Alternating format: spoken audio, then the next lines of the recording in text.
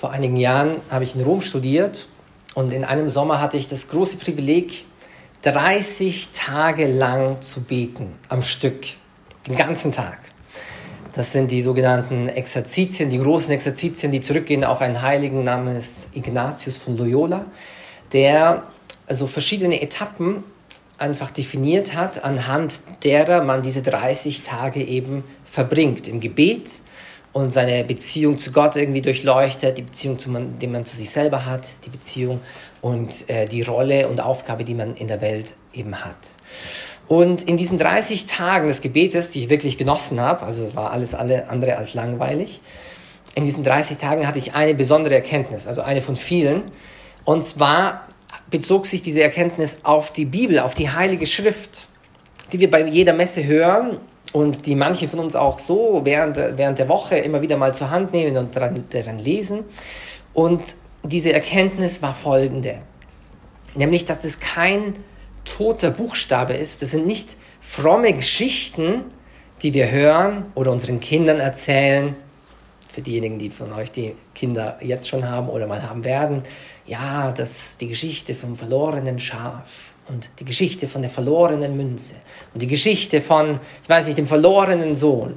Nein, das sind keine frommen Geschichten, sondern es ist die lebendige Realität, die mein Leben berührt. Und ich habe mir das folgendermaßen vorgestellt, oder so kam mir dieses Bild während dieser 30-tägigen Exerzitien. Und zwar, dass jede Geschichte, oder die Theologen sagen, jedes Geheimnis, über das wir lesen im Evangelium, in der Heiligen Schrift, ist wie eine Tür, die du aufstoßen kannst und du schreitest durch diese Tür hindurch und kommst in einen Raum. Zum Beispiel in den Raum, wo sich die Szene abspielt, wie Jesus im Boot sitzt mit seinen Jüngern und plötzlich ein großer Sturm herkommt. Ja? Oder die Szene, ich weiß nicht, wo Jesus sagt, lass die Kinder zu mir kommen. Oder die Szene, wo Jesus den Leprakranken heilt. Also es sind alles Szenen, in die ich mit meinem Wesen, mit meinem Charakter, mit allem, was mir geschenkt ist, hineingehen kann, einsteigen kann und plötzlich bin ich Teil dieser Szene und diese Szene beeinflusst auch mein Leben im Hier und Jetzt. Ich weiß nicht, ob ihr mir folgen könnt, aber ein bisschen Geduld und vielleicht wissen einige von euch auch, wovon ich spreche, weil sie selber schon diese Erfahrung hatten. Und ich möchte heute, ausgehend von dem Evangelium, das wir gerade gehört haben, wo Jesus die Jünger ruft und ihnen dann die Vollmacht gibt und sie dann aussendet, in die Dörfer zu gehen, in die er auch gehen will, ich möchte darüber sprechen, dass diese Dynamik, nenne ich es mal, dieser Pfad, den Jesus mit seinen Jüngern geht, auch etwas mit uns zu tun hat. Besonders all diejenigen von uns, die getauft sind, die wir uns Christen nennen. Ja? Es ist die Dynamik der Jüngerschaft. Da gibt es nämlich einen bestimmten Pfad, einen bestimmten Weg, den Jesus geht, den er damals mit seinen Jüngern vor 2000 Jahren gegangen ist, aber den er auch heute mit jedem und jeder Einzelnen von uns gehen möchte.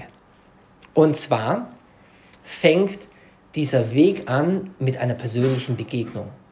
Jesus ruft die Jünger zu sich. Das haben wir gerade gelesen. Und wir kennen manche dieser Geschichten auch, wo Jesus jemanden ruft. Zum Beispiel gibt es da zwei Brüder, Jakobus und Johannes, die gerade ihre Netze waschen und sie sind eigentlich Fischer. Und Jesus kommt und sagt, hey, folge mir nach. Und so gibt es verschiedene. Jeder einzelne dieser Jünger hat einen konkreten Moment in seinem Leben, wo Jesus plötzlich eintritt und sagt, folge mir nach. Gehe den gleichen Weg, den ich gehe. Und vielleicht haben einige von euch auch schon diese Momente erfahren in eurem Leben, wo ihr eine besondere irgendwie Connection spürt, wo euer Herz vielleicht in einem Moment des Gebetes besonders erfüllt wurde von der Gegenwart und ihr sagt, ja, stimmt, das ist doch alles wahr. Oder vielleicht gibt es eine besondere Begebenheit, ich weiß nicht, ein Gespräch, das ihr mit einem lieben Menschen irgendwie geführt habt oder einen Moment der Krise, den ihr hattet, wo ihr plötzlich irgendwie ein Licht gesehen habt oder Trost bekommen habt und von dort aus irgendwie gemerkt habt, ja stimmt, das mit Jesus und das mit Gott und so, da ist ja wirklich was dran. Ja? Also dieser besondere Moment der Begegnung, des persönlichen Begegnens zwischen dir und zwischen Gott. Und für all diejenigen, die das noch nicht hatten, keine Sorge, also ihr dürft euch auch darauf freuen oder darum bitten zu sagen, hey, lieber Gott, Jesus, hier bin ich. Also wenn es dich wirklich gibt, dann zeig mich dir, dann nimm mich mit oder dann zeig dich irgendwie, gib mir irgendwie ein Zeichen. Und es gibt einen großen Theologen, der wurde einmal gefragt, worum geht es eigentlich bei euch Christen? Worum geht es wirklich im Christentum? Was ist der Kern, das, worauf es wirklich ankommt? Ja, wir wissen, da gibt es viel drumherum und die Kirche und die Gebote und alles Mögliche. Aber was ist eigentlich der innerste Kern des Christentums? Und dieser Theologe heißt Josef Ratzinger, später dann Benedikt der 16. Und er hat Folgendes geantwortet. Er hat gesagt, am Anfang des Christentums steht nicht ein ethischer Entschluss oder eine große Idee. Also nicht ein ethischer Entschluss. Ethik heißt bestimmte Verhaltensweisen. Zum Beispiel, was du nicht willst, was man dir tut, das füg auch keinem anderen zu. Das ist Ethik. Ja? Wir haben bestimmte Normen und Verhaltensweisen, die wir einhalten, damit wir alle gut auskommen. Ja? Aber darum geht es nicht im Christentum. Das ist nicht das Christentum. Oder eine große Idee.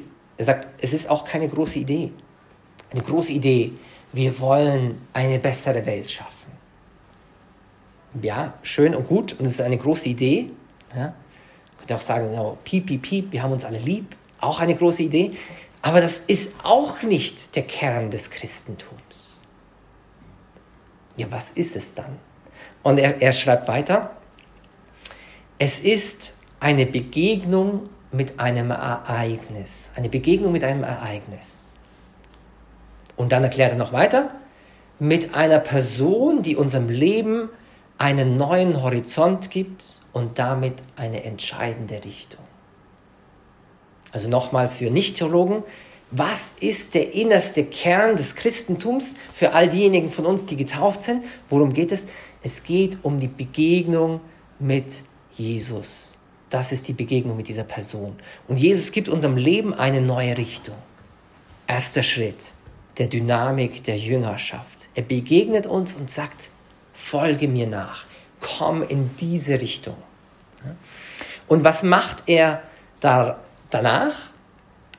Viele von euch kennen vielleicht den Unterschied zwischen der Tatsache, dass man einen Menschen kennt, mit ihm bekannt ist, und dass man einen Menschen liebt.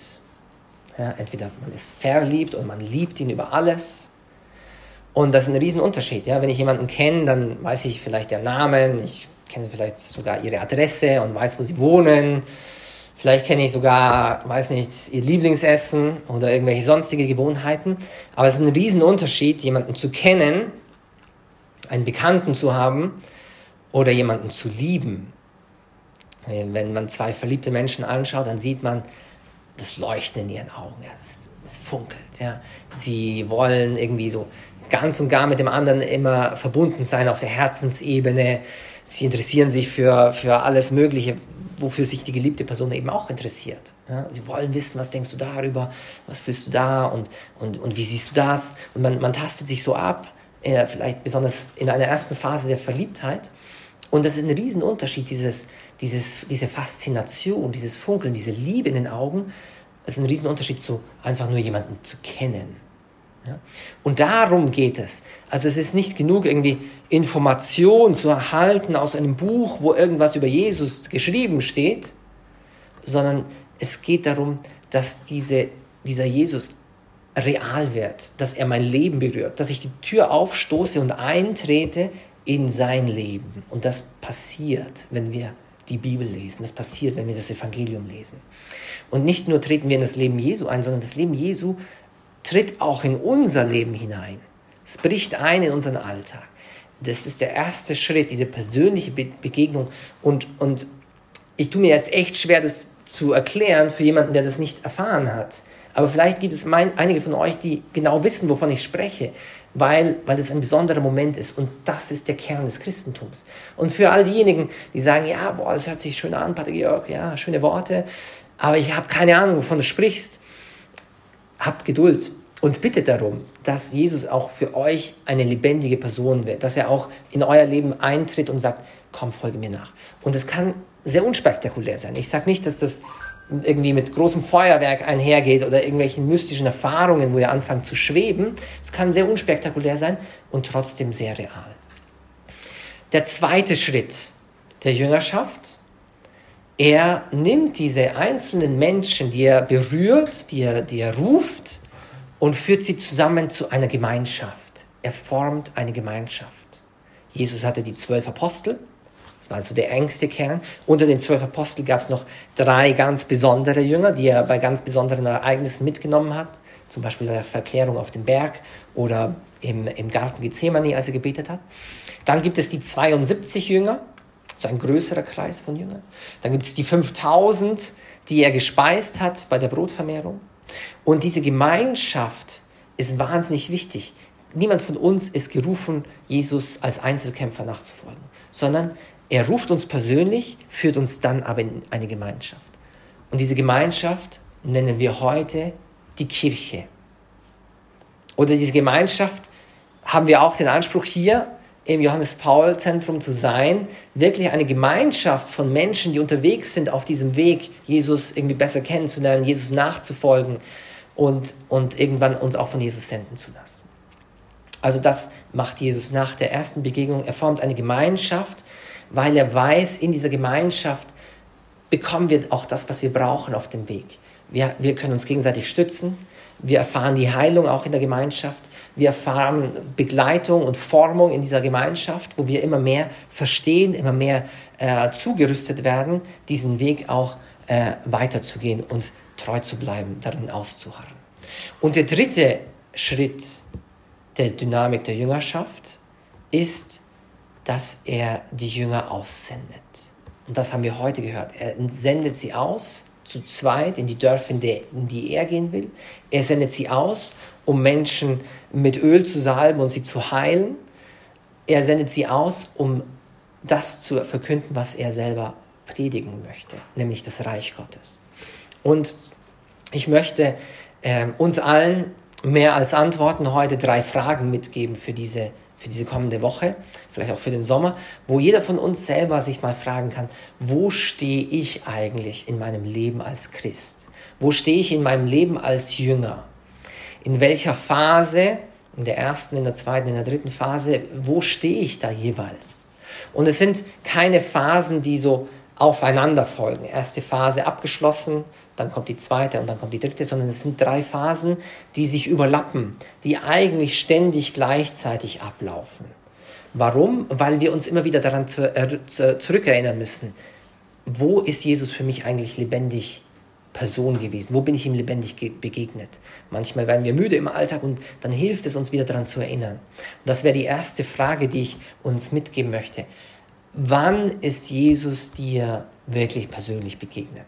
Und wie kannst du das in Worte fassen? Wie kannst du das auch festhalten, sodass du sagen kannst, ja stimmt, auch wenn ich jetzt manchmal so meine Durchhänge habe oder eine Durststrecke durchmache, wenn ich mich daran zurückerinnere, an diesen Moment im Gebet oder im Gespräch mit jemandem oder ein besonderes Ereignis, dann weiß ich, das war real.